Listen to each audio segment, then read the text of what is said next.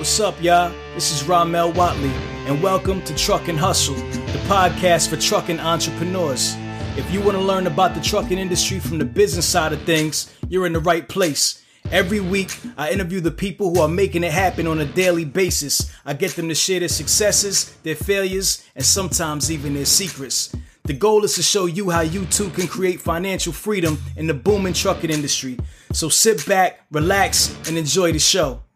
And I remember this sense of responsibility coming up, like, oh, I gotta go figure this out. Right. And it was the first time, like, getting a sense of entrepreneurship where, like, there's no blueprint for success all the time. You gotta, like, figure it out. You gotta hustle, you gotta figure it out, you gotta try things, you gotta fail. Right? Facts. You gotta fail. Hopefully you can figure out how to fail fast. Fail forward, yep. Yeah. I think it's important to your shareholders, your investors, etc., but also to your community, in our case, to show them that, you know, you don't have to necessarily be 2, 3, 4 generations of a family business to be successful.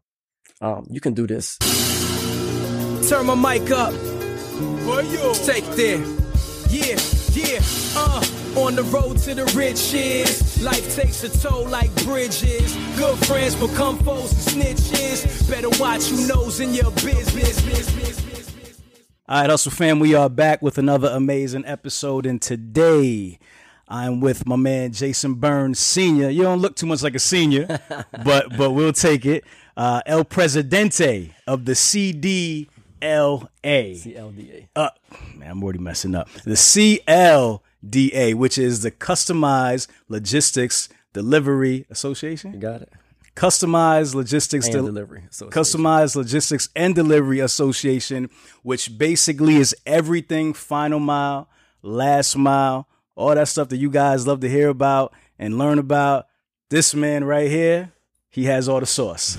Jason, welcome to Truckin' Hustle, man. Appreciate it being here, man. No doubt. So we got to talk about how you became the president of the CDLA, first of all, because that's pretty big, right? But prior to that, you have some entrepreneurial experience as well. You ran your own business, Drop Off, right? You've also done some other things, play ball. You lived a couple of lives here, man. So customarily on Truckin' Hustle, we like to get into your backstory, kind of understand like how you got to where you're at. Yep. And then we'll talk about some business, man. That okay with you? Let's do it. All right, cool. So let's get into the backstory a little bit. Tell us where you're from, a little bit about yourself. Hometown is New Orleans, Louisiana. So I'm proud New Orleanian. Grew up in the city. Was living there, up until I moved here to Austin about a year or so ago. So I'm a New Orleans boy through and through. That's home. Okay. How was it growing up in New Orleans, man? Tell me about that.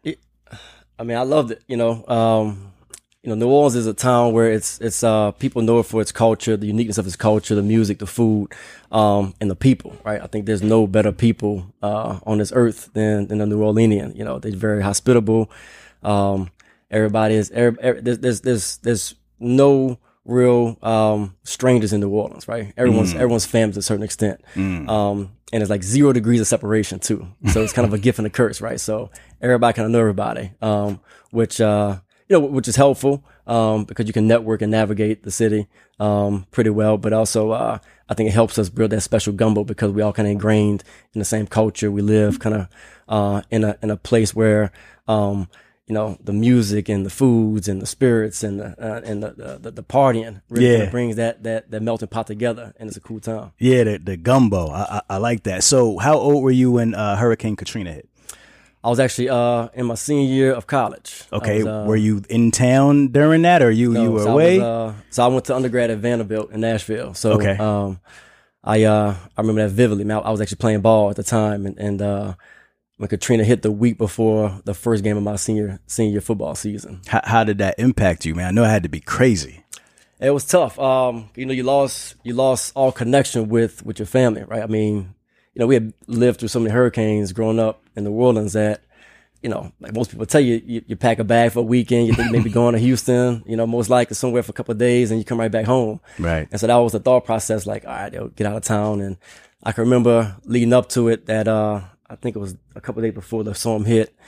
I remember watching on CNN. I was in Nashville. I was watching CNN, and they were filming someone, a guy on a bike driving down Decatur Street, and he was like, "Clue." He didn't have an idea like how big the storm was, and they panned out, show like this Hurricane 5 category storm coming down. Yeah, to New Orleans, and I that was the first time I was like, this is real. It's real. Yeah. Now, did you have were your parents still back there, or any of your immediate family still in the town? Yeah. So my parents, I have an older brother. But my parents, my brother were there.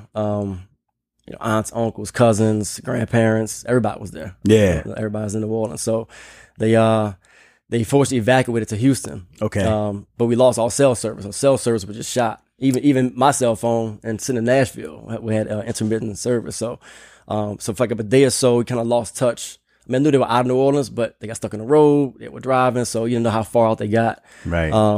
And then I finally got word, that they made it to Houston. Got you. And then we, the way Katrina happened, the storm hit, and it was really the day after when the levees breached. Yeah. So everybody kind of went to rest easy that night before, thinking, okay, we dodged another bullet. Right. And then you woke next morning and saw it was crazy. I know it had to be a relief when you found out your family was okay and everything like that, right? Huge relief, yeah. So you said you were at Vanderbilt at the time, right? Yep. So you were playing ball in college, playing football? Playing football. Okay. Aside from an athlete, were you in education at all? Were you more so like a student athlete? What was your thing? I was definitely a student athlete. Yeah. Okay. So you were smart too, not just a ball player. Yeah. More than an athlete, as LeBron would say. More than an athlete. I tried to be that. So I was actually a walk-on guy. So I walked on at Vandy, actually. Okay. So I walked on. I was an invited walk-on, and kind of earn my stripes, earn my keep. I was playing 15, 20 snaps a game between offense and special teams. Playing a lot more than some guys that was on scholarship. So a lot of people didn't even know I was a walk-on guy. Got you, because you was that nice. All right, guys, Truckin' Hustle has now partnered with Transpo CFO, powered by Venning. Transpo CFO offers a streamlined monthly subscription for businesses to consolidate their accounting, payroll, and tax needs into one flat monthly rate, saving businesses a tremendous amount of time and money while making their financial operations much smoother for the long road ahead. Check out Transpo CFO in the description below and tell them Truckin' Hustle sent you. Now let's get back to the show. I don't say all that, but I was a guy that worked hard, man. I worked hard and kind of worked my way into, I went from quarterback to receiver. So I worked my way from the 8-9 guy on the depth chart when I moved to receiver my second year there, the fourth or fifth guy in certain rotations. So at that time was the NFL your dream? Nah, man, actually, I think probably my first year at Vandy, I realized that I stopped hoop dreaming, right? I was like. So it was. I think at one point obviously you would walk on, you working hard and all that, but I think every kid grows up with that dream of turning pro, right? In the sport. But I think I realized early on, and a lot of that attribute to my upbringing. I'm sure we'll get into that with my family's background in entrepreneurship. But I think one of the things that helped me in my career was that early on I realized that that's probably not my ticket, and so I need to focus and invest in school and make sure my education is where it needs to be. At the same time, ball was life. So that's where I get my passion from. So I definitely dedicated a lot to it. But I always saw the bigger picture. I saw long term that I need to have myself prepared when I leave here in 2-3 years, to earn a living in the workforce. Got you. So let's kind of talk about that. So, tell me about your family, entrepreneurship. You come from that kind of background. Talk about that a little bit. Yeah, I come from a very entrepreneurial family. It actually starts with, my mom's mom was on the who actually didn't finish high school until later on in life. Went back, got a GED, got an undergrad, in her 60s. But she owned a couple of daycares back home in New Orleans. Okay. And so that was kind of the first entrepreneur, I would say, in the family. She started it. Yep. And then my father's is who's my hero, my idol. He's a serial entrepreneur at this point. But his first venture was he and my mother bought the daycare from my grandmother. Okay. He had a whole bunch of stuff going at the time, but that was kind of the start. So my dad's done everything. You let him tell it, from selling Coke bottle caps to, cutting grass to doing everything in the neighborhood to ultimately, starting several ventures, in both, parking industry, transportation industry. Oh, wow. He's been involved in the, entertainment industry and the movie industry. He's done a lot of different things in different spaces. Okay. And so real estate. And so he really, I guess, took it to another level. And my mom, was right there with him the whole time. She was, helped start the courier business at the time back in '84. Okay. What was the name of the courier business? It was called Quick Courier Services. Courier Services. And what did they do at that time? So my dad, the way he got, it's a funny story I could tell you. So he was working at a bank. So he's working at, Liberty Bank and Trust. Shout out. It's the largest black-owned bank in America right now. Liberty Bank and Trust? Yep, $1 billion Shout to them. That's based dope. in New Orleans. Yep. Go bank with them. Yep. Shout out to my boy Ty McDonald. He just became the president of the bank from his father, Okay. McDonald. All right. So, but my dad worked his way up in the bank. Bank was very small back then. Worked his way to a vice president level. Worked with a lot of small business in the area, and kind of had the entrepreneurship bite was always kind of in him. He always kind of wanted to do his own thing, and started a payroll company called Payroll Plus, where he was basically servicing the payroll needs of his bank clients. So he left the bank to do that, but he kept a personal services contract with the bank. He was managing the drivers that went pick up the money from the branches, maybe 4 or 5 branches at that time, pick up the money, mail, etc., bring it back to the central office to process it. So he's doing his payroll business and still kind of helping manage these guys that he had ran that division while he was at the bank. Okay. Long story short, a few years into payroll business, he realized that he probably wasn't that good at doing payroll and being accurate with it. Right. Man, he's messing up the payroll, man, messing up the money. Yeah. I think he needed to get some better errors and omissions insurance. There we go. But he ended up selling the payroll business, and one night he was in the grocery store getting some for me and my brother at the time, and bumps into a high school friend of his he hadn't seen in years, who was working for Radio Shack at the time. Okay. And back then, Radio Shack would actually have couriers. If you were going to Radio Shack just before, technology, just early mid 80s maybe, you could go into Radio Shack on the east side of town, and if they didn't have the part you're looking for, they would call the store on the west side of town, and they have a courier bring it over there, like almost real time. Got it. Yeah. Okay. And so his buddy was working for Radio Shack. And they in the grocery line checking out. It was one of those conversations like, what are you up to nowadays? And my dad told him, I'm just starting this courier business, because he had the one thing he had with relationships with in the financial world, a lot of those banks still needed couriers. So he kind of started doing some things in the courier space, but it was kind of more payroll deliveries. Okay. And so Radio Shack, the guy said, look, we pay couriers every month to bring stuff back and forth. Would you like to take an interest in looking at it? So he told me he went through this whole process, took like 60 days to go through the contracting page, to had to go get an open account with the Bank of Boston. All these hoops. He said for the first month he billed them like $50. It was nothing. For the first month? For the first month. Right, $50. right. And he just kept working it. At the height of Radio Shack, it was billing $500,000 a month. Wow. Yeah. Wow. Yeah. That's amazing. Yeah. That's amazing. And now it was called Quick Courier Service? Quick Courier Services. We changed the name. We rebranded it. So another story to QCS Logistics. Okay. When I got involved. What happened? Why you have to rebrand? What happened? The short version is we had just lost a major RFP to a big hospital system back in New Orleans. Okay. And the company that they selected at the time to win it, ultimately they never did go to contract with them.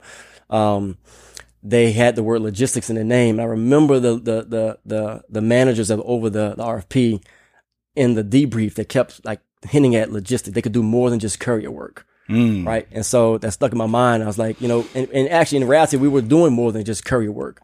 And I felt the word courier kind of pigeonholing us, like we can only do one thing. Got you. And so I went through this whole rebranding campaign and did all my research. And okay, so at this point you're involved in the business when that happened. So this business has been around from 87. You said 84 all the way up until this is 2000 after you graduate from college. Yeah, so this is probably 2000, and this is I went back home into 2008 to join the business. Okay, as like a special project manager, and I worked my way up to presidency over a few years. But this was like 2009 or so. Got it. All right, so let's kind of go back a little. We don't want to go all the way there yet. All right, cool. So college, you're an athlete, but you realize like your family's a bunch of entrepreneurs. You realize that there's more to it than just playing ball. That's cool, but you want to be an entrepreneur, right? Or you want to get involved in business somehow. Yep. After college, what do you do? After college, so because I said earlier, I was actually during college, I realized that playing ball wasn't my ticket. I started to create relationships and intern. So I was interning with this company called Central Parking Systems at the time. They've now sold it under a new name. Okay. My father decided to also did business in the parking industry, so there was a relationship there. Okay. But I interned with them in college. They put me into this executive and training program in Philadelphia. So I got to Philadelphia. Okay. So I was in Philly for about 2 years in a... and they're called Central Parking System? It was called Central Parking System. It was the world's largest parking operator at the time. It had over 3 million parking spaces around the world. Parking garages and so forth and so on. Stadiums, municipalities, any garages at tourism sites or where you go to Carnival Cruise Lines. Okay. Anything. So this is one company that manages a whole bunch of parking operations. Portfolio of parking operations. Which a lot of people probably don't realize that, like, that one person owns all these parking garages, right? Like, or a good number of them, right? Yeah. Owner or mostly managed. Managed. Owners, they manage on behalf of owners. So sometimes actually, it's less owned by the company, mostly leased or managed. Got you. Yeah. Okay. So your father has the business, Yep. but why do you decide to intern with the parking company? So he felt that it'd be better for me to go learn business from a big company first before I would go back home. So I always felt. But at that point, he was a big company, right? I mean, big enough. It was big enough. But also I think it was important. It was big enough, but I think he knew that I could learn more and probably bring more back to the company. Gotcha. Don't get that experience. Got you. Truthfully, I wasn't thinking about going back home for another 10 years or so. I was like, man, I'll go back home at some point. I want my kids to go to my high school that I went to back home. But so when I got to leaving Vanderbilt, it was and I was interning too, so they put an offer on the table. Yeah. I had like 4 or 5 cities I could go to, and they picked Philly. And I was also, very, very aware of the fact that I wanted to gain more knowledge, like real world knowledge. I didn't want to go get my MBA. I want to actually work in a company, in a business, learn, people, learn operations, learn human resources, finance. Like I want to get immersed in it and live it. And then I would think about going to B school, going back and work in my dad's business, but I want to get involved in business. So that was kind of my thought process there. And that's how I ended up in Philadelphia. What was it, a paid internship or was it like? Yeah, I was paid. So I interned for 3 years. The last year was paid. So I worked in different departments while I was in Nashville. Okay. and ultimately. And what exactly did you do? What was your job during that time? First summer, I researched all the technology in the parking industry. So when you pull into a garage and you hit the button and you put your card in, this is 2000 and, 3, 4. When it's new. This technology is new, right? Okay. Parking was all cash. Right? Okay. Like most everything right at the time. It was all cash. And that was a big issue in the parking industry was you had a lot of theft. And so the guy that was over technology wanted me to go and research every single piece of technology that was out in the marketplace. That's what I did the first summer. And the second summer, I worked in the legal office. And so I read every contract that they had in the country, and I had to pull out all these key points of the contract, terms, dates. Did they, are we self-insured in this contract? Are we getting insurance in this contract? Just learning the intricacies of the business from a legal standpoint. Right. That was my second year there, and then I think my third year, I started doing a little bit more business development. I had opportunity at the time. I was. Again, because my father was at a partnership with this company. I was on a private jet at 20 years old, going and meet with the owner of the Denver Broncos with the parking president because they were bidding on the parking at the Denver Broncos stadium. Got it. So I had these crazy experiences early on that also excited me. For sure. And you had a diverse set of knowledge. Like you were doing a little bit of everything. Yeah. So out of all those years, what do you think was when looking back now in hindsight, what was your biggest takeaway from what you learned during that time? It takes a lot of hard work to be successful. I can remember that plane ride, right? I had to meet the president early in the morning, 5 a.m. And I remember being on the plane. I guess I'm thinking I'm on a jet. I'm thinking I'm about to have a good time, right? It's a baby party, right? Right. That's at that 20 years old, that's all you ever see is, people on the jet, they having a good time. Right. This guy was a machine. This guy was on the plane at a certain time. He was already going through financials. He had his whole day was planned almost about a minute. And I remember watching him, was like, damn, these guys work hard. This is not, no one's giving these guys anything. Yeah. And so I've never been a stranger to hard work. It's kind of been my calling card, I think. So it kind of excited me to say, I know I can do that. If I get enough opportunities and access information, I know I can bring hard work to the table. Yeah, 100%. I love that. All right, cool. So you do this internship. What happens after that? So I get the job in Philly. Yeah. I'm in Philly, first day on the job. The boss at the time, the general manager of that market, was a good friend of mine today. He said, I heard you play ball in college. Yeah. He said, I play football at Vandy. He said, like the Eagles? I was like, yeah, they're pretty good, He said, meet me down at the Eagle Stadium tomorrow afternoon for 3:00. I was like, this is end of May, June. So football season not even in, Right. Like, what's the guy doing? And at the, Philly, it's a sports complex, right? So you got the Eagle Stadium, you got the Philly Stadium, you got the Wachovia Center, Wachovia Spectrum, all right there next to each other. Correct. I didn't know at the time. Yeah. So I go down for Eagle Stadium, go down next day, 3:00, and there's a game going on. So Phillies have a baseball game going on, and there's parking happening. So he's like, meet me at the K lot. And so, pull up at the K lot, and I see him. I get out the car, walk over there. And it's an operation. This is real time parking operation happening. Bringing cars in, collecting money, and pulls me to the side. He said, "Hey, I just let go of the manager here. You're gonna be the new manager on this account. This is the Eagles. This is the Eagle Stadium called the K lot. Here's the Philly Stadium, Wachovia Center, Wachovia Spectrum." He said, "These are your 20 employees." He said, "Any questions?" Kid you not, bro. He said, "Any questions?" And I thought I was on candid camera, so I'm like, I'm waiting for the joke. You waiting for Ashton Kutcher or something to jump out, right? Dude got in his car and drove off. and I was sitting like, and so I went to the assistant manager, and he kind of started showing me the ropes a little bit, and I was just trying to learn. I had run some parking stuff in my internships in Nashville, so I had a general idea like what should happen. Right. But man, that experience. So that was my first real experience managing people. There's a lot of theft going on in the operation. Right. All the people working there were college buddies, and they were on the take. They was doing their thing. On the take. So I had to investigate that and shut that down. Right. And create more problems. But I learned a whole lot about managing under pressure, managing under fire at a young age, and I learned a lot about what I don't want to do, and how maybe not to do some things in business and, and management and training, etc. Could you expound on that? Because that's an interesting concept. Yeah, I think some philosophies, some come at philosophy that, sink or swim. Right? You throw someone in the water and see if they can survive. Right. And then we'll invest.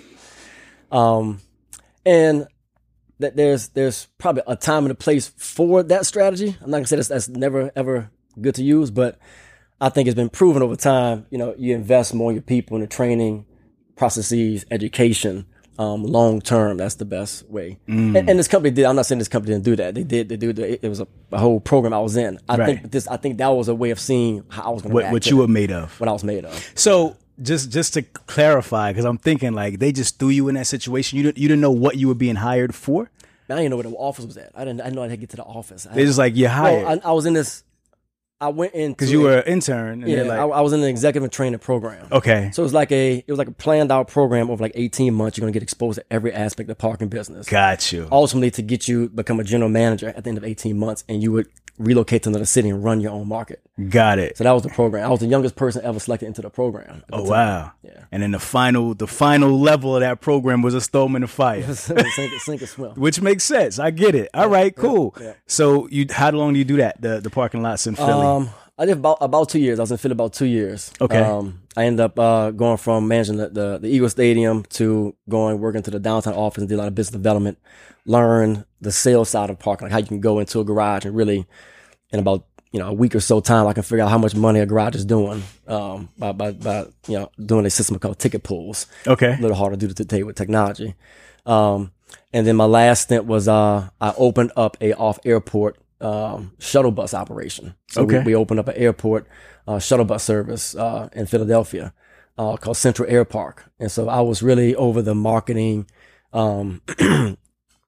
sales side of the operation and the customer service piece of that. Okay. And there was another guy running like the actual operations. You said who opened that up? Central Parking. Okay, Central Parking. Yeah. So that was like a new. Yeah. Okay, got it. All right, so you do that, you run that. To keep on going, what happens next in the story? So I wanted to. I quickly realized corporate America. They want you to do 2 jobs for the price of 1. Right. Right. That's just the way it is. Okay. America. And so, growing up, I saw my dad and my mom be entrepreneurs all my life. So, as I kind of got hip to the game of corporate America, which didn't take that long to figure it out, I was like, I don't think this is for me. Right. And so my most immediate thing I thought about was I want to get back in ball. I want to coach. Okay. So I come from a history of coaches too. So my grandfather was a coach. My uncle was a coach at Alabama and the Giants. So got it. I want to get into coaching. How old are you right now at this point? I'm 30. Oh, at that time? At that point, yeah. gosh, I'm 22. 22. Super young, like fresh out the womb. Go ahead. 22, keep on going. I'm listening. Yeah. So I wanted to get back into coaching, and I interviewed at University of Penn, UPenn in Philly. They had a job online for like a assistant director of football operations. Okay. And I was still like, I didn't know if I want to go coach or like be on the sports admin side. So like, this might be cool for me to get into, combine business and sports, something I got a passion for. And long and short, interview for the job. Guy calls back and said, I had somebody else in mind, but I think you're more qualified. I want to offer you the job. I pay you $7.25 an hour. I'm like, what? $7.25 an hour? $7.25 an hour. I can't even afford my rent on that. And so I really want the job. That's, when you're in the sports world, that's how it is. Like, because those jobs in such high demand at the lower range, they can pretty much, give you anything. It's like they give you an opportunity. Give you an opportunity. That's really what you get. That's and what you if get. You network, you figure your way out. You can jump pretty quickly. Right. And so I told the guys, like, man, I can't even like that. I won't even pay my rent. And so he said, let me go back. Let me go back, talk to my boss. So I'll get you more money. So he calls back 2 days later, like, I got, I think he said $8.75 an hour. I got something for you. This would have knocked it. I got you $1. I got you. Right. And he was like, and when we on the road, you can't officially be a part of the team. So, like, you won't get a per diem for food, but I'll pass you some sandwich and stuff. So when we're in a bus for road games, I'll take care of you. Yeah. I'm like, man, that sound crazy. That ain't crackhead money. Yeah. So you a sandwich here and there, So that around that same time I was going through that, my dad approached me. He was like, hey, I really need some help in getting the courier business kind of back to where it was pre-Katrina.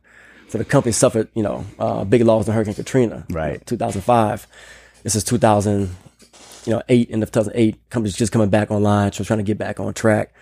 And he was like, would you ever think about coming back home and getting involved in the courier business? And I really hadn't thought about it, at that time. I thought about it, but thought like maybe 10 years from now I might do that. Right, later down the line. Right. And so he said, well, look, I want you to go visit another company in Philadelphia, a lady I have a relationship with, and go see the operation. Go learn from them, see what you can pick up on. If you like it, let me know what you think. And call me back in about a week. And so I did. They connected with this lady, went visit this company in Philly. And I walked in, and in my experience at the time with courier businesses there was no warehousing. There was no cross dock, no infrastructure at all. It was just, maybe an office, a dispatcher, a customer service person, and drivers on the road. But they had two-way pages. You had the Motorola radios. Right. You had the antennas. Right. I mean, we had it all. I mean, I can show you pictures of me as a child on the dispatch board. It was a carpeted wall. And we had literally index cards would like tell the status of a job, like from called in to, dispatched to picked up. Wow. Yeah. And so we just slid across the board. So like, that was kind of how you ran the business. Right. And I walk in, this lady had an 80,000 square foot warehouse.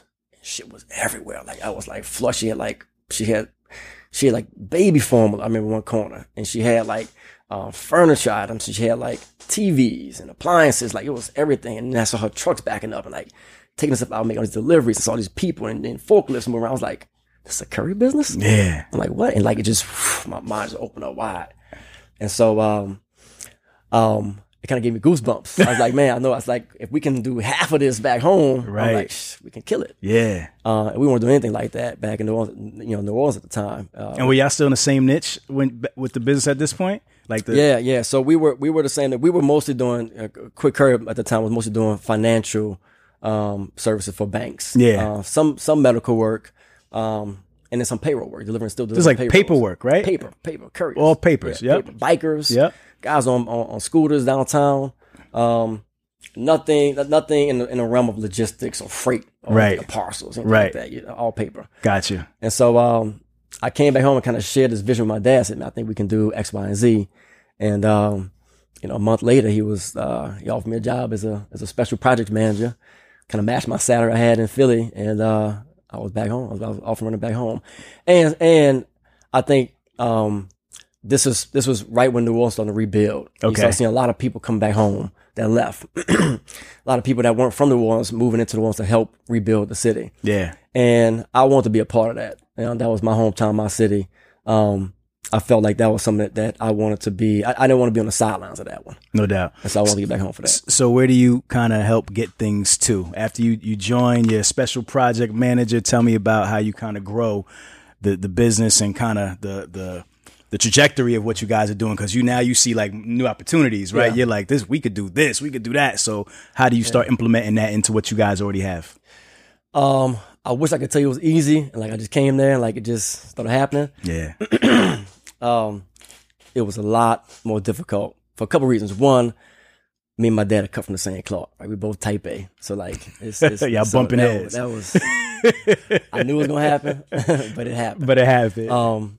In a positive way too. I'll explain it later. But and then I started questioning everything. Like it was kind of like, have you heard this? There's a story about the meatloaf syndrome. You know what the meatloaf syndrome is? Nah, I never heard of that. So the story goes, it was a mom and her daughter in the kitchen making meatloaf one night. And right before the mom went to put the meatloaf in the pan, she cut the sides of the meatloaf off and put it in the pan, puts it in the oven. Daughter says, "Mom, why'd you cut the sides off of the meatloaf?" She said, I don't know. That's called grandma. Ask grandma. So they called grandma. Grandma, why'd you cut the sides of the meatloaf off? She's like, I don't know. Let's call great grandma. Great grandma's still alive. Get on the phone with great grandmother. Great grandma says, I don't know why y'all doing it, but my oven was so small and the pan was so small it couldn't fit. So I cut the sides off to make it fit. Right. But no one had questioned why over all these years, over 3 generations. Right. Yeah. So you do a meatloaf syndrome. I like that. So I was kind of just attacking that, and I think my dad, my dad and I come from the same clothes, so we trust each other, but we may have the same end goal, but we both go 2 different ways to get there. Got you. And so that was a challenge, is navigating that. How can you try to put your imprint on it? First, I had to understand the business, right? So the first thing I did was I should shadow my dad for a week to see kind of what he does. I rode with a driver for a week, just understanding like the life of a courier. And I sat in dispatch and customer service, and I just went through every aspect of the business, taking notes and figuring out what the hell's really going on. Yeah. And once I had a sense of that, and then because I had that vision from what I saw in Philly, I was like, okay, I want to go here. I see we're here, but I want to go here. So I'm questioning, how come we haven't thought about all these things? Right. And I remember probably 6 months in, this company was, at that point, the company was 25 or so years old, roughly. And I'm thinking I'm coming to a company that has like everything figured out, right? And I remember getting into meetings and being like, no one's had the answer to this question. I'm asking questions, there's no answer to it. Right. And I realized that, this is why he brought me here. Right. At the time, my dad was really more focused on the parking industry, not as day to day in the courier business. We have a who's become a mentor and a friend of mine. We had a great partner in the business who's a UPS former UPSer named Warren McGilliam, and my mother was involved in the business too. Okay. So, but I remember being in the meeting and looking at them like, they don't have the answers. They ain't got the answers, Sway. They don't have the answers, Sway. They ain't got the answers, Sway. Yeah. And I remember the sense of responsibility coming up, like, I got to go figure this out. Right. And it was the first time, like, getting a sense of entrepreneurship where, like, there's no blueprint to success all the time. Like, you got to go throw some shit against the wall. Can we curse on this thing? Can we curse on this? You can curse, man. Do your thing. My mom's probably watching some of this. But throw some stuff against the wall and you got to like figure it out. You got to hustle. You got to figure it out. You got to try things. You got to fail. Right? Facts. You got to fail. And hopefully you can figure out how to fail fast. Fail forward. Yep. Yeah. And historically, especially in transportation, it's always been antiquated. Like we're like the last to always kind of catch up to technology. Even to this day, transportation is still antiquated. We're still dinosaurs, right? So changing, but we're getting there, but it's always been like that because it's such an old, dated industry. 100%. All right, cool. So I love that. So you said you had to ask some questions. So I asked you this: what was the number one question you had to ask, and what was the biggest change that kind of came out of that question when you started digging in and diving into figuring out how you guys could get better? Why have we not gone up the largest hospital system in the state of Louisiana? Why have we not looked at expanding into the Baton Rouge and Lafayette markets? Why is our color scheme outdated? It looks like, some beat up UPS, uniforms. Right.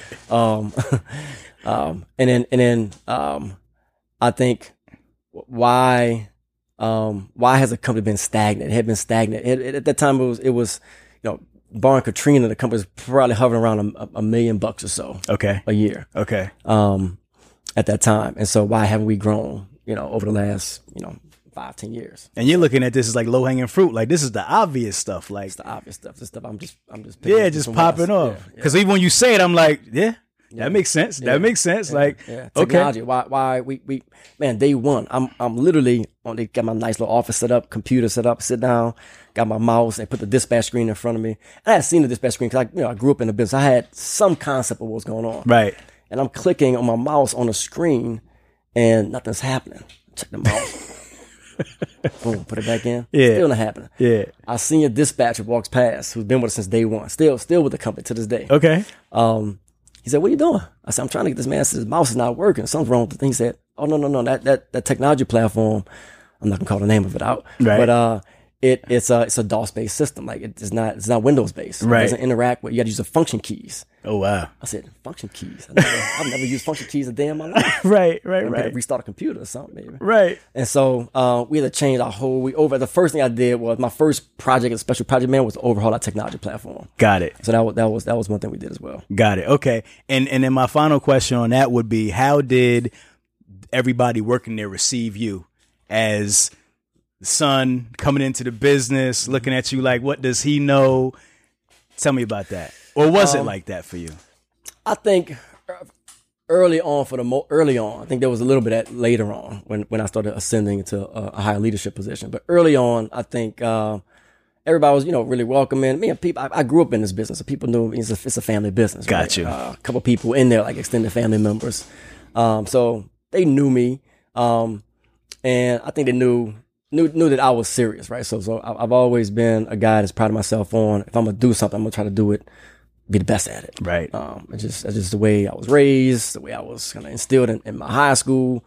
It's just kind of who I am in my DNA. So like, I think they knew that coming in. I wasn't be a guy that was going to, rest on the laws of my parents, right? I'm just walking in some job and I'm gonna just, cakewalk through here. Like it would be the total opposite. I'm about to disrupt this thing.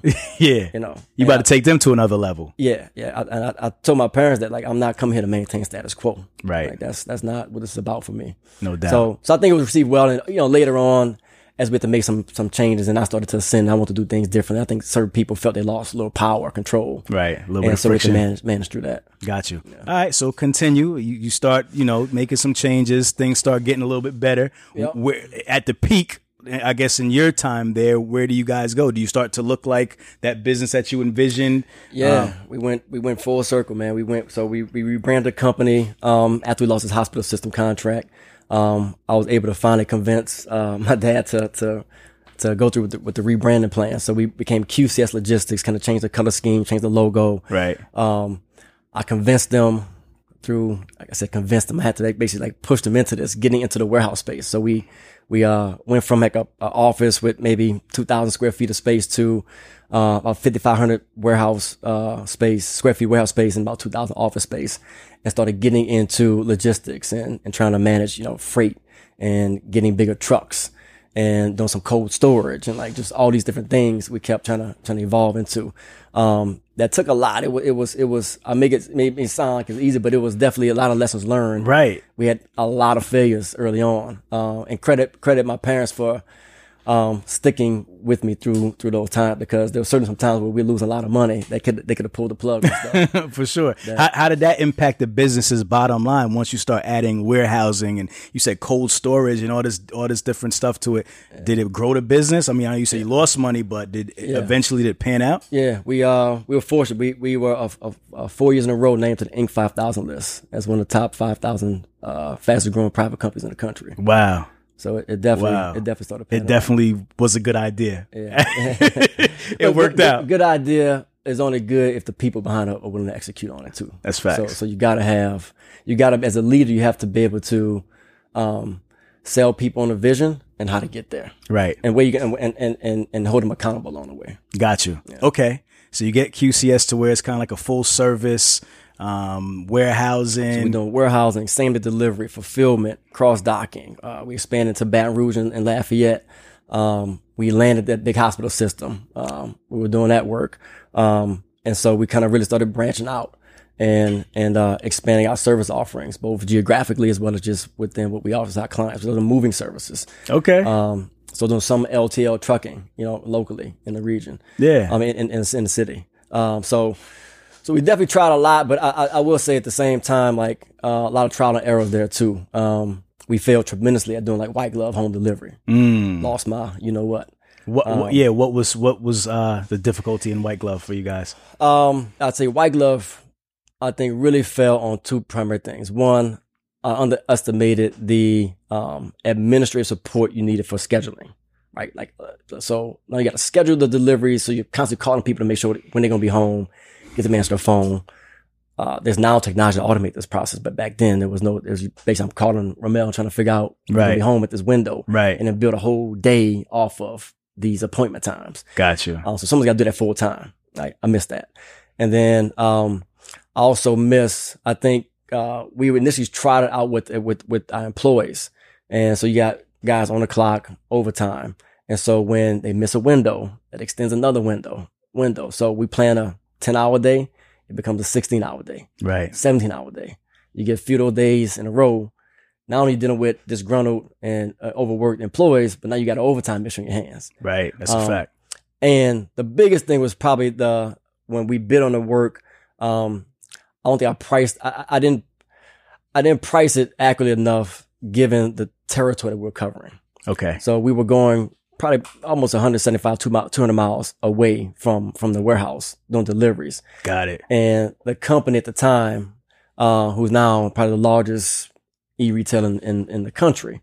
At the time, they were just getting started, so they didn't have the volume in this particular market. So we're getting 4 or 5 deliveries going 200 miles away. The math don't work out. Right. You're trying to ultimately hold shipments to get like everybody on one delivery day, but then people complaining, all of my stuff, I want it yesterday. Yeah. And so, but it's not making money for us. So, after about 6 months of that, my dad was like, "What in the hell are you doing?" Right. And so, so we ultimately scrapped. We scrapped that program. We basically iterated on it. So we basically started just doing mattresses. Got you. Locally, specialty stuff. Right. Claims, not an issue. Okay. You scratch a floor up. Well, Miss Satter doesn't just want that one piece fixed. She want a whole floor done. Right. So right. So now you get the whole floor and the top floor too. And one claim could ruin all the profit for a month. Yeah. And so it was a lot. And I think at the same time we were doing all these other things too. And so we're kind of halfway pregnant with that thing. Yeah. And so I learned that for that line of work, you got to be all in. Got you. All right, cool. So what happens after that in your journey? You take QCS to that level. Tell me about what happens next. And how old are you at this time when they're kind of at that peak? 25, 26. Still young. Yep. So at the same time, I'll bring in the CLDA. So this is how, probably like a year into me being at QCS, my father was one of the founding members of the now called the CLDA. It was founded in 1987 under the name of the Messenger Courier Association of Americas, MCAA. And so he was a founding member. He was the first African American board member of the association. I ultimately got nominated by another guy that knew my parents knew I was in the business to run for the board. I must have been 25, 26. And I also got nominated, and I became the youngest board member ever elected to the national board. Like 26 years old, I had no idea how the hell I even got on this board. I really had been in there for a year, right? Right. And my dad always told me. My dad built QCS from $0 to $1 million. A lot of it was through his networking and being on boards and developing relationships in the New Orleans community. And so he always told me and taught me that there's no sense of having a seat at the table if you're gonna be quiet.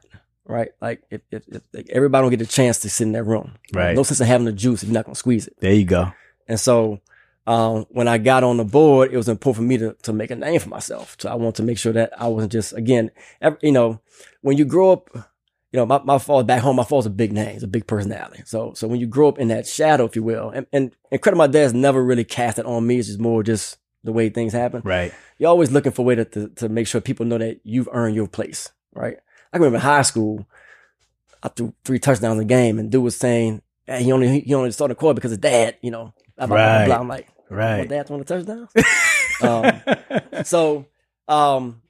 But that's how I got involved in CLDA as a board member in like 2000, maybe like 10 or 11. Okay. And so that I bring it up because that started to help grow QCS as well. So I developed a lot of relationships.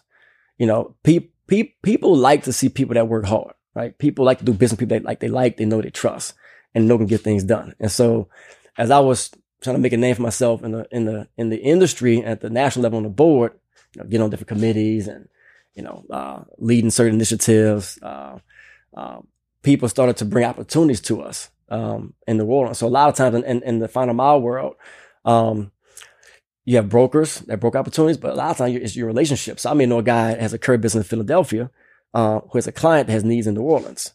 And so he won't broker the work to me. Not three people won't necessarily, you know, try to get a cut of it. He'll just say, hey, I know a great guy in New Orleans going to treat you well, treat your customers right, get your stuff delivered on time. And, right.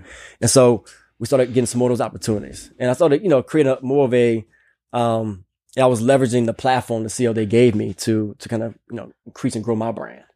And so QCS started growing. So we started doing things, we started growing. I mentioned we were forced to be, you know, recognized by Inc. for 4 consecutive years. And then, so the company's probably at its peak in, 2018 or so. I started seeing, at this point, I've been in the industry, you know, call it 10 years or so, right? And I started seeing some trends that were happening that made me start thinking about different things. One was how's technology going to take shape in this industry, right? You talk about technology. So I had this little startup company I started on the side that was doing basically a digital software marketplace, trying to play in that space. Okay. Never got the ground, not a failure, but you learn from it. Right? Still might get the ground one day. Right. And then as I started seeing these trends, I saw more money come into the industry. A lot of consolidation happening, M&A, you know, people buying up companies, e-commerce starting to kind of take shape. And so I started seeing smaller companies getting acquired by regional companies acquired by national companies. And so I was looking to do, I think a little bit while I was burned out too at the time. I had been, you know, grinding for 10 years trying to grow, you know, as a young person, you know, coming, you know, president of a company and having a lot of responsibility and pressure. You know, I think that grind started wearing on me. Right. And so I think some of it was like I was tired of the grind. Facts. And so I went to my parents and I said, I think we should start looking at an exit. You know, I think it might be time for us to look at exiting the industry. And I want to make sure my parents at the time were getting close to to 70, and they were not really day to day 100% of the time. Not that my dad works probably more hours than me right now, still to this day. Not that he wasn't working, right, but he's in that business. And so I felt like I wanted to make sure that they had opportunity to really capitalize on the 30 some years they put into this business to make sure they got a proper exit. And so that took a long time to kind of have those conversations, but ultimately, we got to a point where they at least gave me the grit to start fielding conversation. People were calling us all the time, you know, seeing we're interested in exiting the industry. Right. And we just really want to entertain the conversation. So I started taking some of those calls more serious. And, you know, ultimately we ended up, signing a letter of intent, with the company that I work for now, Drop Off Inc. In January. Actually, we signed a letter of intent in January of 2020. And in March of 2020, you know, the whole world changed. COVID happens. Wow. Yeah. Crazy. Now, quick question about that with the exit. Number one, when that happens and you start putting it out there into the atmosphere that you want to exit, I'm sure there's going to be people that come and they're going to, you know, throw some figures at you, whatever the case may be. How many people were looking to buy you guys? One, and when you're exiting a last mile company or courier service, what are the different things? What are the KPIs that they're looking at? Tell me a little bit about that, because that's important. Yeah, good question. We probably had about 4 or 5 companies that were serious, you know, talking to us. 2 that kind of stood out. Ultimately, you know, Drop Off was the one that we ended up going with. And I do this work now. So what I do for Drop Off, I'm director of corporate development now. So I actually go on behalf of Drop Off and identify owners who are looking to exit and acquire companies. And so we do that at a much higher clip than you know what I was used to at QCS. I really had not got involved in the financial aspect of that, you know, when I was running the company. But But what companies look for when they're looking at acquiring companies are a few things. One, you want a company with some proven history. All right. So you're not looking for a company that's been around for a couple of years. Right? You want to know that they've been able to manage through a few storms and know that they have a strong customer base that stays with them, employees that stays with them. They want to see they're proven. I think two, and again, a lot is depending on the buyer, right? The buyer ultimately is going to figure out what factors are most important for them. But you're looking at revenue size. You're looking at net revenue, right? So you want EBITDA really. So you want an EBITDA at a certain level. In our case, we're looking for 10% on your trailing 12 months of EBITDA. We're looking for a certain customer segmentation in a certain vertical. For example, there's a lot of healthcare work. So we want to see that you have at least 30% of your customers in the healthcare sector. And we want to understand your infrastructure. We want to understand your personnel, your culture, which is one that I think not a lot of people talk a lot about, but people say culture beats strategy. Every day of the week is true. Like if you have the best deal on paper, but if people can't get along, it's never going to happen. Right. And then the owner, you got to understand the owner. I spend most of my time in this world now talking to owners, and do they really understand the emotional side of exiting your business?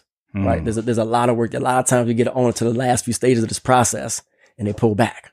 They're scared. Right. Cold feet. Right. It's like kind of getting to your wedding day. Right. Right. Hopefully all your brothers out there married. Yeah. But you get cold feet.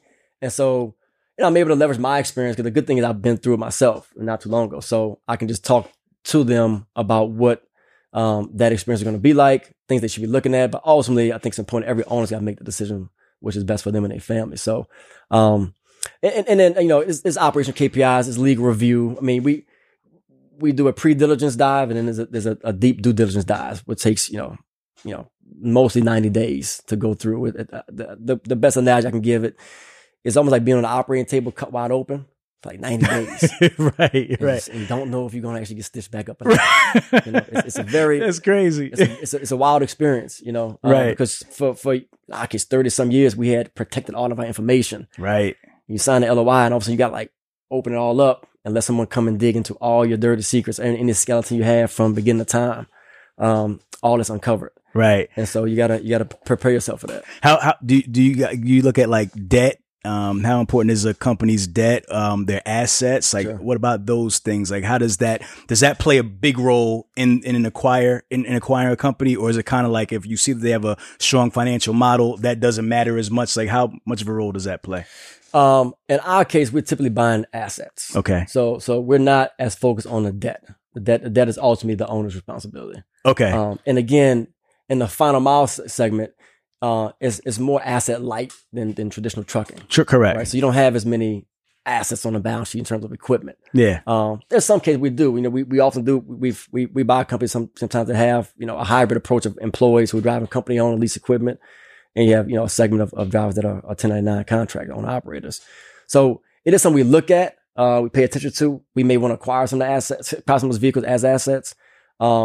But it's not as prominent of a KPI in our buying process. Gotcha. And we said valuation is what for a company? The way we value companies is really a multiple against their trailing 12 months of adjusted EBITDA. Okay.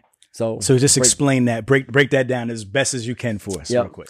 So you've got your revenue, cost of goods sold, at your expenses. And you have your earnings before interest, taxes, depreciation, or amortization. And so that number over the course of the previous 12 months, right? We cumulative, right? From the day we say, okay, we're going to buy the company, we look backwards from 12 months ago. And if that number is, it's called $1 million, right? Then we look at so that's the EBITDA. The adjusted EBITDA comes from any one-time expenses, owners' perks. Let's say you have your personal vehicles running through the company. Let's say you recently had to invest in 5 trucks for a new business opportunity, a one-time expense. Let's say your personal health insurance runs through the company. We take all that information that wouldn't necessarily be expense that we would have as we own the business, and we add it back to EBITDA as a benefit to the owner. Okay.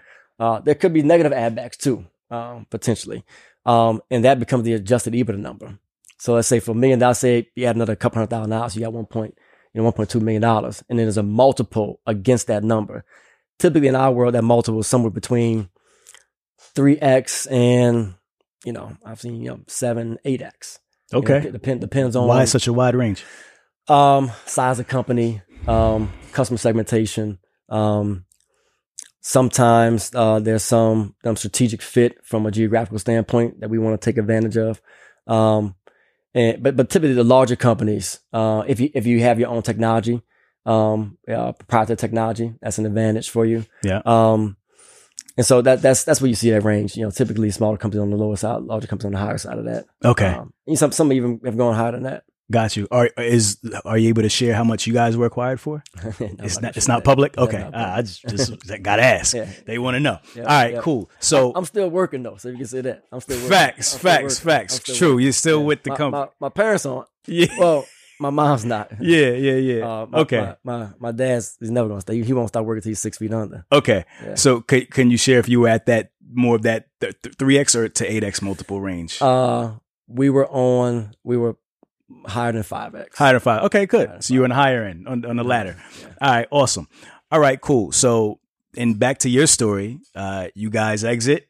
How was that emotionally? You talk about the emotional toll it takes on the family.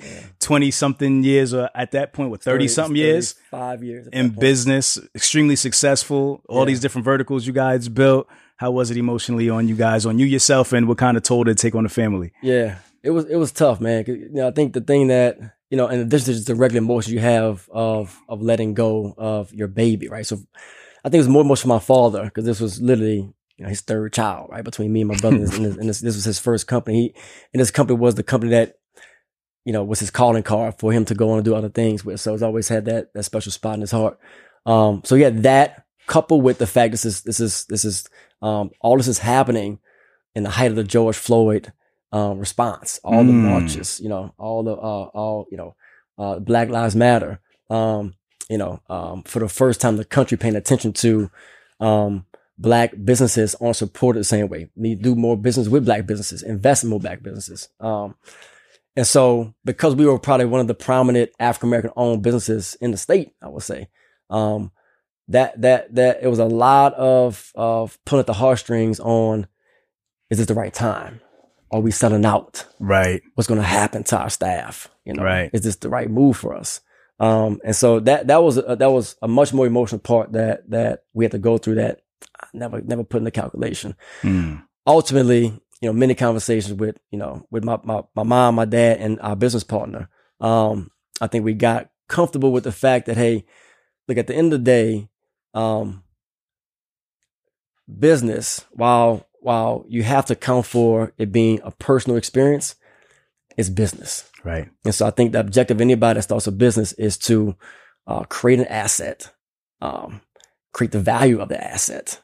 And if there's a marketplace out there to capitalize on what you created, I think it's important to your shareholders, your investors, et cetera, but also to your community, in our case, to show them that you don't have to necessarily be 2, 3, 4 generations of a family business to be successful. You can do this in 1 or 2, and if you can get the proper exit and take the opportunity you get from that exit to continue to invest in your community or to branch off and do other things where you can still create jobs. I think that's the blueprint I've seen from other communities. But yet, sometimes in our community, I feel like we haven't necessarily been taught that way. We don't have the education. We don't have the experience to see that. Right. And so I think ultimately it became more about, hey, let's make this opportunity, take advantage of this opportunity to show another way to move forward, but while still being good stewards of the community and make sure we invest into our community. Got you. When you guys exited, were you any VC money, or were you all privately owned, just family, or do you have any private family? Any investors? No, all family. Family owned. Dope. 100%. All right, cool. Let's talk about CLDA. Yeah. At what point do you start rising through the ranks? At what point are you elected to the chair, which you currently hold now, president of the CLDA, and how does that happen? Yeah, so I think I got on board like 2010, 2011, somewhere in that ballpark. And the way the board was kind of designed, it's a 15-member board. The way it was designed at that time, like you basically become a board member, you kind of prove yourself on the committee level, and then it was a process of which you basically get selected to become a part of the executive committee. And then from there, you basically in a hierarchy, you kind of work your way up to becoming the president. Right. So I think it probably was maybe 3-4 years in, maybe 5 years in before I got selected to the exec committee. Now, mind you, my father was the first African-American board member of this association. I'm the third African-American board member of the association. It's probably it's about a 20-year gap between my dad and me. Right. There was one other guy who I'm proud to say his son is actually just becoming a board member. So we got the fourth African American board member on this board now. Right. 2 father-son teams. Wow. It's pretty interesting, unique. Wow. I'll say that while I'm very proud to have become the first Black president of the CLDA, I think that there's still a lot of work to be done. But I also will say that everyone that I've come in contact with in that association has really taken me in. They've challenged me. They've pushed me. I haven't always got along with everybody. You know, it's not a popularity contest. Right. And I've learned to have to get comfortable being uncomfortable. Right. You walk in that room and you got some guys running $300-400 million companies, CEOs. You know, you got big personalities. Yeah. I'm a young kid, you know, and finding your voice amongst that, and navigating through different things that happen, you know, board politics. Yeah. You know, you gotta learn, you know, how to navigate that world while at the same time adding value. Right. Yeah. So again, I never wanted it to be in the realm of possibility that I was given something. Right. So I'm a double down on hard work and effort. No doubt. And show it. So anyway, answer your question. I think I got on the executive committee probably in 2014 or 15, and as a secretary, then treasurer, then second vice president, first vice president, and then ultimately this past February I was elected as the president. Dope. For people who don't know, what is the CLDA? Right? What does it take to become a member of the organization? How does it help other carriers, right, in the last mile space? Yeah. And why should people want to be a part of this organization? Yeah. So CLD is again, the acronym is Customized Logistics and Delivery Association. So we rebranded it in 2009 or 10 for the same reason that we rebranded QCS, right? They had to get the courier thing out of it because the reality is our members are very diverse in what they offer to the marketplace. So to become a member, easy, clda.org, hit the membership tab, sign up. Yeah. Why would you do that? Why would you become a member of this association? So, you know, in short, there's a few things that we do, I think, better than anybody else in this space. One is our government affairs and advocacy. So, probably 10 plus years ago, we started government affairs, a committee, and created an advocacy fund to primarily advocate for the use of the independent contractor business model. A lot of your audience are independent contractor drivers, 1099s, owner operators. You know, historically, there's been a lot of legislation that has looked down upon that, and you see it in California. It's probably the best case 85, right now. With 85, right? They you know, there's a move to make everyone a W-2. And so we advocate on behalf of the proper way of using independent contractor model. And so we spend dollars in Capitol Hill. We go to DC. We have a lobbying firm. We spend a lot of time, money, energy, effort to protect this model we all benefit from. Two, education. So the CLDA was founded in 1987 by a group of probably 10 different courier owners who want to get together, share best practices. And so over the years, we've kind of kept those, that is a part of our DNA. So education, from every aspect of business, operations, sales, marketing, finance, technology. We just had our conference in Miami, at the end of June. We had about, 450 some, people in attendance, learning from each other, sharing best practices, learning about what's happening in the space from a macroeconomic standpoint and how it's impacting your business. And then we also have shippers that come, people we have direct relationship with or want to create opportunities with to deliver on the behalf of warehouse or provide fulfillment services or cold chain services. So they're present at the conference too. And we do webinars, we do, white papers, we have a resource guide online. We have, templates for legal contracts. we have a plethora of vendors that support the industry that you can get discounts with to buy tires, buy uniforms, buy fuel, Right. Legal services. And then the last thing is the networking, right? The networking is something that, I think every business owner has to understand that you can't just work in your business, you gotta work on your business. And I think the primary way of doing it is networking, right? Yeah. You gotta know what's happening out there. You gotta talk to the people. So we do that, both in person with the conferences. We do a lot of that online. We do a virtual shipper exchange every year. We like to see people sharing ideas and best practices. And that's what I think people come back. It really attracts people to this industry and sharing business opportunities, right? How many members now? Our membership base is probably, so a combination of true final mile carriers. It's about 500 or so of those. We've got thousands of drivers. Probably got 10,000 or so drivers that are members. And we have probably 100 or so vendors or people on the periphery of the industry, selling services or products to the industry. Yeah. You see, and the organization sees so many different final mile businesses, and you guys have opportunities to network with them, and you see what success kind of looks like. What are some of the things that make a successful final mile business? What are some of the things that the success stories that you see, what are they doing that's a trending theme, right? That you see consistently that makes them successful, makes them great. I think the first start with leadership.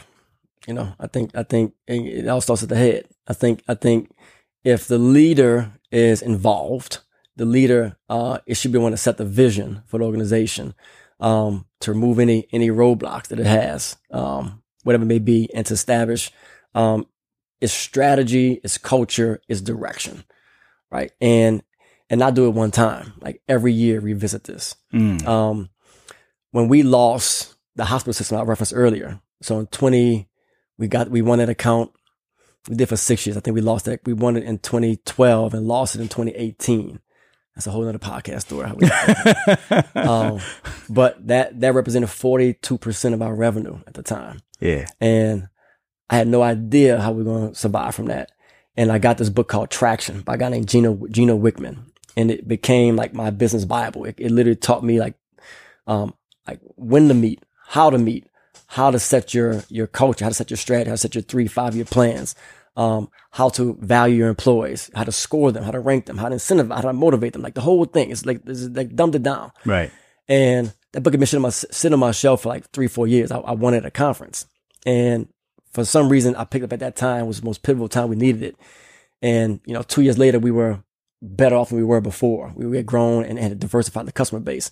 But I bring it up. That was the first time in my young career that I realized how important strategy, culture, planning is to the organization, right? Because you can't, you can achieve overnight success, right? There's some people that get lucky, right? Things can happen for you. You can win a couple of contracts, you may have a relationship with somebody, and you may get a pop. But to sustain that, to your question, sustain it over, 5, 10, 15, 20 years, you've got to have someone driving that from a top level. And I think leadership is there. Yeah. To be more specific, once you get that in place, I think, starts from there. I think you have to figure out how to, diversify yourself in the industry. You have to decide, are you going to be a low cost provider? Or are you going to be a service-based provider? Right? What do you want to be? Right? There's always somebody willing to go lower than the next person. Is that the game you want to play? Or do you want to go sell your service? I think, the types of verticals that you offer and understanding the different levels of profitability within the vertical and how those verticals may or may not complement each other on the back of a truck. So can you move tires and pharmaceuticals at the same time? Can you move, food products and specialized critical parts, for the maritime industry? Right. You got to start understanding the metrics and the numbers, the data behind the stuff. So I think the companies that have a good sense of the data, today, I think the data is just as important as the delivery. Cause you got to be able to see what's happening now, but also what's coming down the road. And then I think, the last thing I think you have to have the ability to, connect to the why with your staff, right? why are we doing this? Why are we training this way? Why are we going after this customer? Why did we make this investment in this piece of technology? Why is it important for the driver to make sure that when you're delivering a specimen, a blood sample, that's not the same as delivering, no disrespect to someone's, J's coming in the mail, right? Yeah. But that's not, this is a life or death, could be life or death situation if you don't follow the proper procedures. Yeah. And so I think the company that can really do that well and get that from top level to the kind of the lower tier of the hierarchy. I think those are companies I see that actually long term have a lot of success over time. I love that. That's a great breakdown. How important are like niches, like staying in a particular niche or a particular lane? Yeah, I think huge. That's huge, right? Yeah, because I think, you can be a jack of all trades and a master of none. It's hard to do in our world, right? You're talking about we're in a low margin industry, right? Most companies are operating somewhere around 5%. The good ones are double digits. The ones we look to acquire are double digit, right? Right. But it's a low margin industry, so not a lot of room for error, right? So you got to find a niche that you think that, going back to that, philosophically, you want to be a low cost provider or a service based provider, right? A lot has to do with the industry you go in. Certain industries don't value service like other ones do. So understand how that impacts your financials is important on the front end. So I think, in our case, we, when I was telling you, I appreciate my parents giving me the leniency to throw things against the wall. I was trying everything. Right. Like I didn't know. Right. And there was no blueprint. I didn't know even where they were to figure out. Over time, I got smarter and started leveraging relationships I met in the industry, CLD, et cetera, to ask questions before trying something stupid. And that's part of, gain information, how to leverage it. But I tried a lot of the things and failed at it. And I appreciate those failures because that's where I got my best learning from. And so I think that companies that learn how to fail fast, ultimately that's a good part of their organizational makeup and their DNA. Like not afraid to try things. Right. You just don't know. Right. And just because it didn't work for this company over there doesn't mean it may not work for you. Facts. So I think that's an important part of it. Sarah Blakely, the lady who founded Spanx, yep. Right? So I knew her brother. I've been to dinner with her brother a couple of times, Ford Blakely. And I got a book of entrepreneurs, and she was featured in it. It's like short stories about entrepreneurs, and she told a story about how every day growing up when they would come home, her and Forrest, she's older than Forrest, a younger brother, their father, I believe, was an entrepreneur. At the dinner table, asked them, "What did you fail at today?" And I remember reading that. I was like, "What? What'd you fail at?" And she goes on to explain, like, he was teaching them, like, failure, a couple things. One, it's okay to fail. Two, but what did you learn from the failure, right? Yeah. Like, did you learn something? Can you reapply that what you learned tomorrow, right? There's nothing wrong with failure. The problem is you fail and get stuck. You don't move forward. Like you said, fail forward earlier. Right. So I've always tried to keep that mindset of, not being afraid to try something. And if it doesn't work, let's figure it out and either iterate on that if we think something there or move on. Yeah, I love that. I had a question that I was going to ask you. It was a good question, and it escaped me while you were just now talking. But I'm going to get back to it. Okay. All right. So, that's what it was. You talked about data. You talked about doing the research, looking for the data. Yeah. A lot of times people don't know where to find that data. Yeah. Right. If you're getting into an industry, because I tell people all the time, do your homework, do your research. Yeah. But I can't always tell them where to do it. Yeah. Where do you suggest people find this kind of information, especially because you're in this space? Last mile, where do you find the data? Yeah. And how do you go about putting that data together to make a good educated decision? Yeah. So last mile is harder. It's because I think last mile is something we're working on at the CLD level is to bring more visibility, in terms of data to the final mile. But historically, last mile has kind of been the stepchild supply chain, in my opinion. Right? We just really haven't been, people really haven't thought about us up until really, when Amazon started doing the Amazon effect of everything. And then obviously with COVID, it just ripped the Band-Aid off of what's happening and what shippers need in terms of making sure their supply chains can move fast and product locally. And as their final mile plays right into those, shorter deliveries from a DC to your house in many cases. But I would say the best, if I had to give people somebody's advice, go find a person in your market who you think is the leader. You can Google search best trucking company, whatever lane you're trying to get, best final mile company, and reach out to them, like literally like LinkedIn. I mean, I use LinkedIn all the time. Go reach out to them. Go to the office, like go to the office and bring a business card. Say, hey, I want to get 10 minutes of your time. Most times people don't do that. And most times in my case, people are willing to share information. Like people actually like to share their accomplishments, share what's worked, what hasn't worked. Right. I think you have built a business around interviewing people talking about That's this, a fact. right? Yep. But most people literally can't get out their own way to do that. And to me, I've always believed in like, I want to help anybody, but you got to help yourself first. And so if it would be hard for you to be a successful entrepreneur if you can't get comfortable being uncomfortable. So first thing I say is go find a leader in that space, or maybe you can't find it in your town because they don't want to talk to you. Go next town over and find that person. Right. And like get information, real world information, like from the source. Right. Secondarily, you can go online and Google search things. There's some statistics out there. There's some financial institutions that keep track of data. Some stuff you got to pay for, get access to. FreightWaves is a great resource. They have a lot of information. On their Sonar platform. And then reading, there's a lot of information you get just reading an article online. There's a lot of information out the way. So, but you got to go do the work. It shouldn't be easy. Right? If everybody do it. Yeah. It shouldn't just be like right there. Yeah. I think it's when the information age, and it's certainly easier now than before. I always tell my dad, like, my challenge was to take a business that was, roughly $1 million and grow it. That's a lot different than taking something from nothing. And so I respect the fact that when you take something from nothing to something, no doubt, it's harder. Yeah. Do you know what portion of transportation that last mile takes up in terms of like percentages and numbers? Like give us some statistics in terms of numbers of last mile now as it currently is. Yeah. I think last mile, the last that I saw was 18% projected to get to like low 30%. Projected to low 30s. 5 years. Wow. So the growth rates have really fast tracked. Again, COVID has kind of exacerbated that shift, right? My grandma is probably comfortable ordering off of Amazon right now. Facts. Right? Facts. They didn't do that, pre-COVID. So I think there's been a lot of growth coming into our space. It's probably why, it's such a hot topic. So popular. Yeah. But I will say at the same time, like, you need to understand how that game works. It's like anything else in life, right? You do your homework in advance, understand the risk.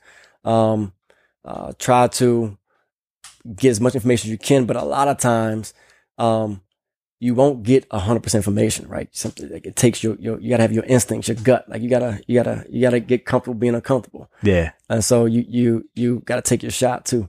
But I think the final mile industry is certainly, and that's my challenge, the presidency of now. And I think, going forward is to continue to take our rightful place in the supply chain. Right. The days of us being the stepchild are over. Right. We have value. And so we're working with our members now to understand how much value they bring to the industry. You cannot be in the retail space right now and not have a final mile solution. Facts. Can't do it. And that's you're starting to see that happen in every aspect of supply chain. Yeah. And so I think it's a great time to get in. There's a lot of opportunities out there. But there's risks like everything else. Final question. What are some really cool niches that you see out there that are like interesting that, when you see me like, oh, that's interesting. You do that, or like that that you see opportunity in that people could get into if they're looking to get into a last mile business. Mm-hmm. Where's the opportunity at that you see? The fastest growing, the easy one is e-commerce, right? So you can probably Google search that and see a zillion things happening. There's so much volume in that world right now, whether you're doing 2-man white glove home deliveries, whether you are delivering food, whether you are, delivering treadmills, appliances, things of that nature. It's the supply chain has changed now. Freight is no longer necessarily going through its traditional channels of going to a regional distribution center and going to it's going to a lot of times it's getting either drop ship or truck right to the final mile operator in New Orleans. And from there it's going out. Right.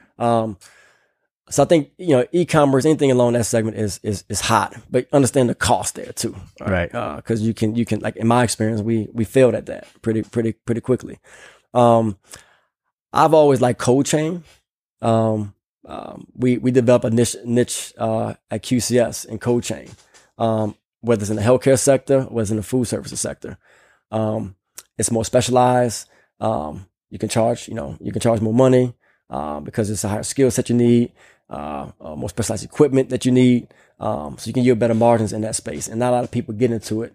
A little more cost on the front end, the vehicles, the trailers, assets, and all that. Yeah, you understand how that works. But I've always liked cold chain as a niche. Yeah. And I think, healthcare is one that, that was the majority of what we did at QCS. It's the majority of what we do at Drop Off today. And I think with the geriatric population, what's going to happen in the next, 5-10 years, with medicine being delivered more at the residence, in my opinion, I think that opened up a lot of doors for transportation related opportunities, in healthcare. Yeah. Where patients will now be serviced, at their homes. And so they need to receive, everything, all the medications, supplies, prescriptions, all of that stuff is now, even some nutritional things, the food. You start seeing hospital systems trying to becoming more proactive in managing health outcomes. And so, they're doing things on the front end of medicine now, where you open up opportunities to deliver those products to a person at home. Yeah. Would you say the more niche down, the more successful? Like, have you seen like the deeper the niche, or people who kind of do like more everything? Like, or is it like you see somebody who delivers like airplane parts and that's all they deliver and they're making like huge profits? Yeah. You know what I mean? In the final mile world, I think you see more of you see more diversity of customers. Okay. I think now I do think that some of the larger companies they have one or two verticals that they specialize in. That's like their bread and butter. Yep. And it kind of goes back to those complementary figuring out what those complementary verticals are. But I think, and then from my experience, I talked before about QCS and what we did and trying a bunch of different things. Some worked, some didn't work. I personally believe it's better to be more shallow. Narrow and deep than wide and shallow. Right. Because I do think that if you can figure out, how to acquire customers in a certain vertical, which means that you got your marketing sales down, like you can speak their language, speak their lingo, and become a proven thought leader in that space with your marketing. Operationally, if you can really figure out how a certain vertical works, you can certainly become a leader in that space. And I think that if other companies are, looking 10 different ways, of opportunity, you're specialized in one or two, I do believe you have an advantage over them. Yeah. So I think you should have a couple of signature things, but you always gotta be open to opportunities, right? I think you always gotta be seeing what else is coming out there, and how that may or may not be beneficial to your organization. Yeah, I love that. Yeah. All right, cool. Well, we've been rocking for a minute, man. We about to wrap up. We probably going on like close to 2 hours, aren't we? Close. Cool. All right. So what we're going to do is we're going to wrap it up. But customarily on the show, before you go, we have to give a final thought, Yep. which is basically, your parting words for the audience. It could be spiritual, entrepreneurial, wherever you want to go with it. Just drop some jewels real fast. And then we have to let everybody know where they can connect with you personally and learn more about CLDA more importantly, and what you guys are doing there. Definitely. So let's start with you can start with where to connect with you, and then let's drop that final thought. For CLDA perspective, go to clda.org. You can find anything you want about the industry, the association. We have we do an executive leadership summit coming up in October. It's going to be online, so it's going to be cost effective. So any owner operators out there that want to just get a taste of it, I think for like $100 you can get online for a day's session and get a sense of what we do. And our annual conference is going to be in New Orleans. Shameless plug, back to hometown. Back in February. And then, baby, we back. That's it. So in February of 23. And then you can, find me online. I'm on LinkedIn, Jason Burns on LinkedIn. Catch me on LinkedIn, or Jason, I think my Instagram is, JG Burns Scene, something like that. I don't know what it is. Something like that. We'll put it in a link somewhere. Parting advice, it's funny. I was having this conversation with my kids this morning. We're driving back. I took them to a water park this weekend, and my son, we were driving past an Amazon facility, and so I started explaining to them, like, you know, they know Amazon, how they see things come to the house. I was like, yeah, so that's where the stuff comes in. Kind of explain what happens inside the warehouse, and it goes out on the truck, and it comes to the house, and blah blah blah. Yeah.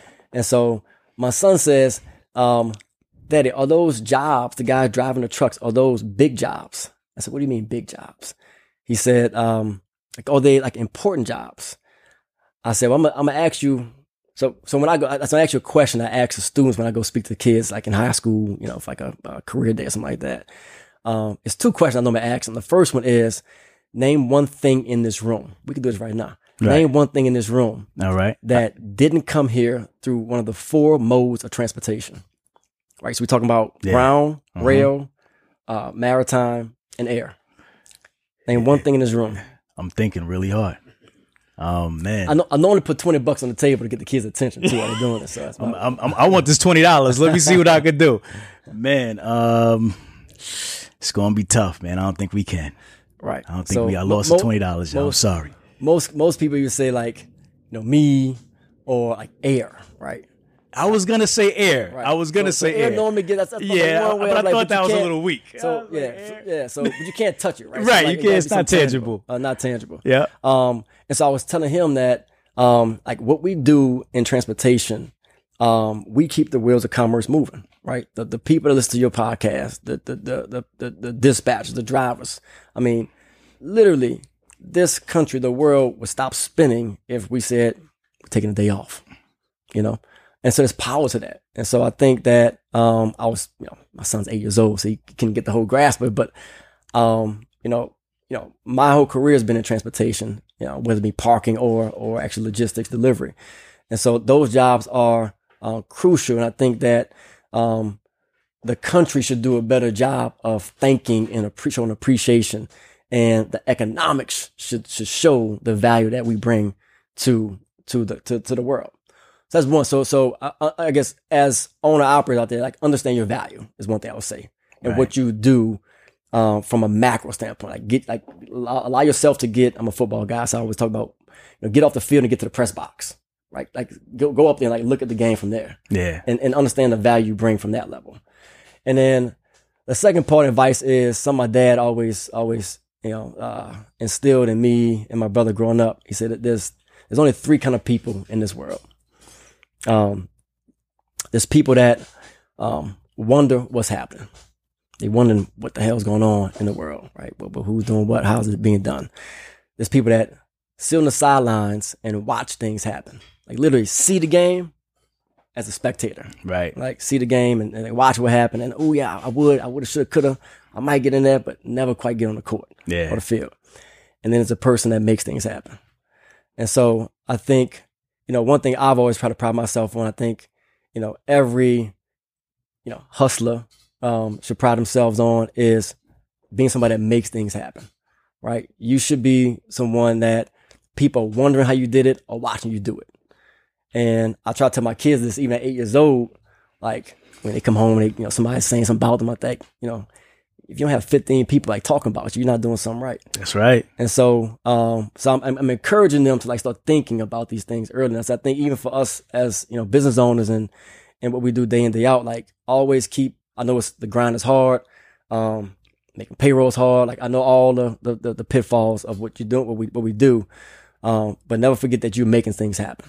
Yeah. And someone's watching you. Someone's wondering. Last thing I'll say is at this conference I was at, I had a lady who owns, she's an African-American lady who owns a curry business in Atlanta. And she saw me on the stage, you know, as the president of CLDA. She said, I'm going to bring my 2 sons to come see you because I want them to see, you know, that this is possible and they can do this. Yeah. And honestly, man, like, I feel like to whom much is given, much expect in return. So I don't feel like I'm doing things special. I feel like I'm doing what I'm supposed to be doing. And so I hope that I'm able to inspire or help the next person, you know, do better than what I've done today. But I'm still early in the game. I got a lot more left to do. No doubt. We hope to have you on our stage at our conference, man, in November 4th through the 6th at Freight Fest. So I throw that out there. You know what I'm saying? We kind of talked about that behind the scenes. but I had to make it public. So now we're gonna hold you to it. Hold you to the fire. Got it. Listen, bro, I just want to congratulate you for all your success, all your hard work, and it's just amazing. I love this whole concept that we talk about, generational wealth. You know, your family has done it. And it's beautiful to see that, especially in our community. Sure. And I love it, man. And just keep on pushing, keep on representing us in the CLDA. It's so important to have people like you in those seats and keep that voice loud and proud, man. We appreciate all your hard work. And I implore everybody to check out the CLDA, see what they have to offer, especially if you're in the last mile space, because your network is your net worth. 100%. You're not going to get anywhere in this business unless you're connected with people, like-minded people doing the same thing that you're doing. So definitely connect with the CLDA. Yep. Jason, it was a pleasure learning more about your story, man. And this was great, man. Listen, Hustle fam, if you don't respect that, your whole perspective is whack. You know what we do around this time. If you smell something burning, it's only a desire. Myself, Jason Burns, Senior, El Presidente, CLDA. We are out. If you twisted, confused, or stuck about trucks, don't be dumb. This is the place to come. Truck and Hustle. Let's go.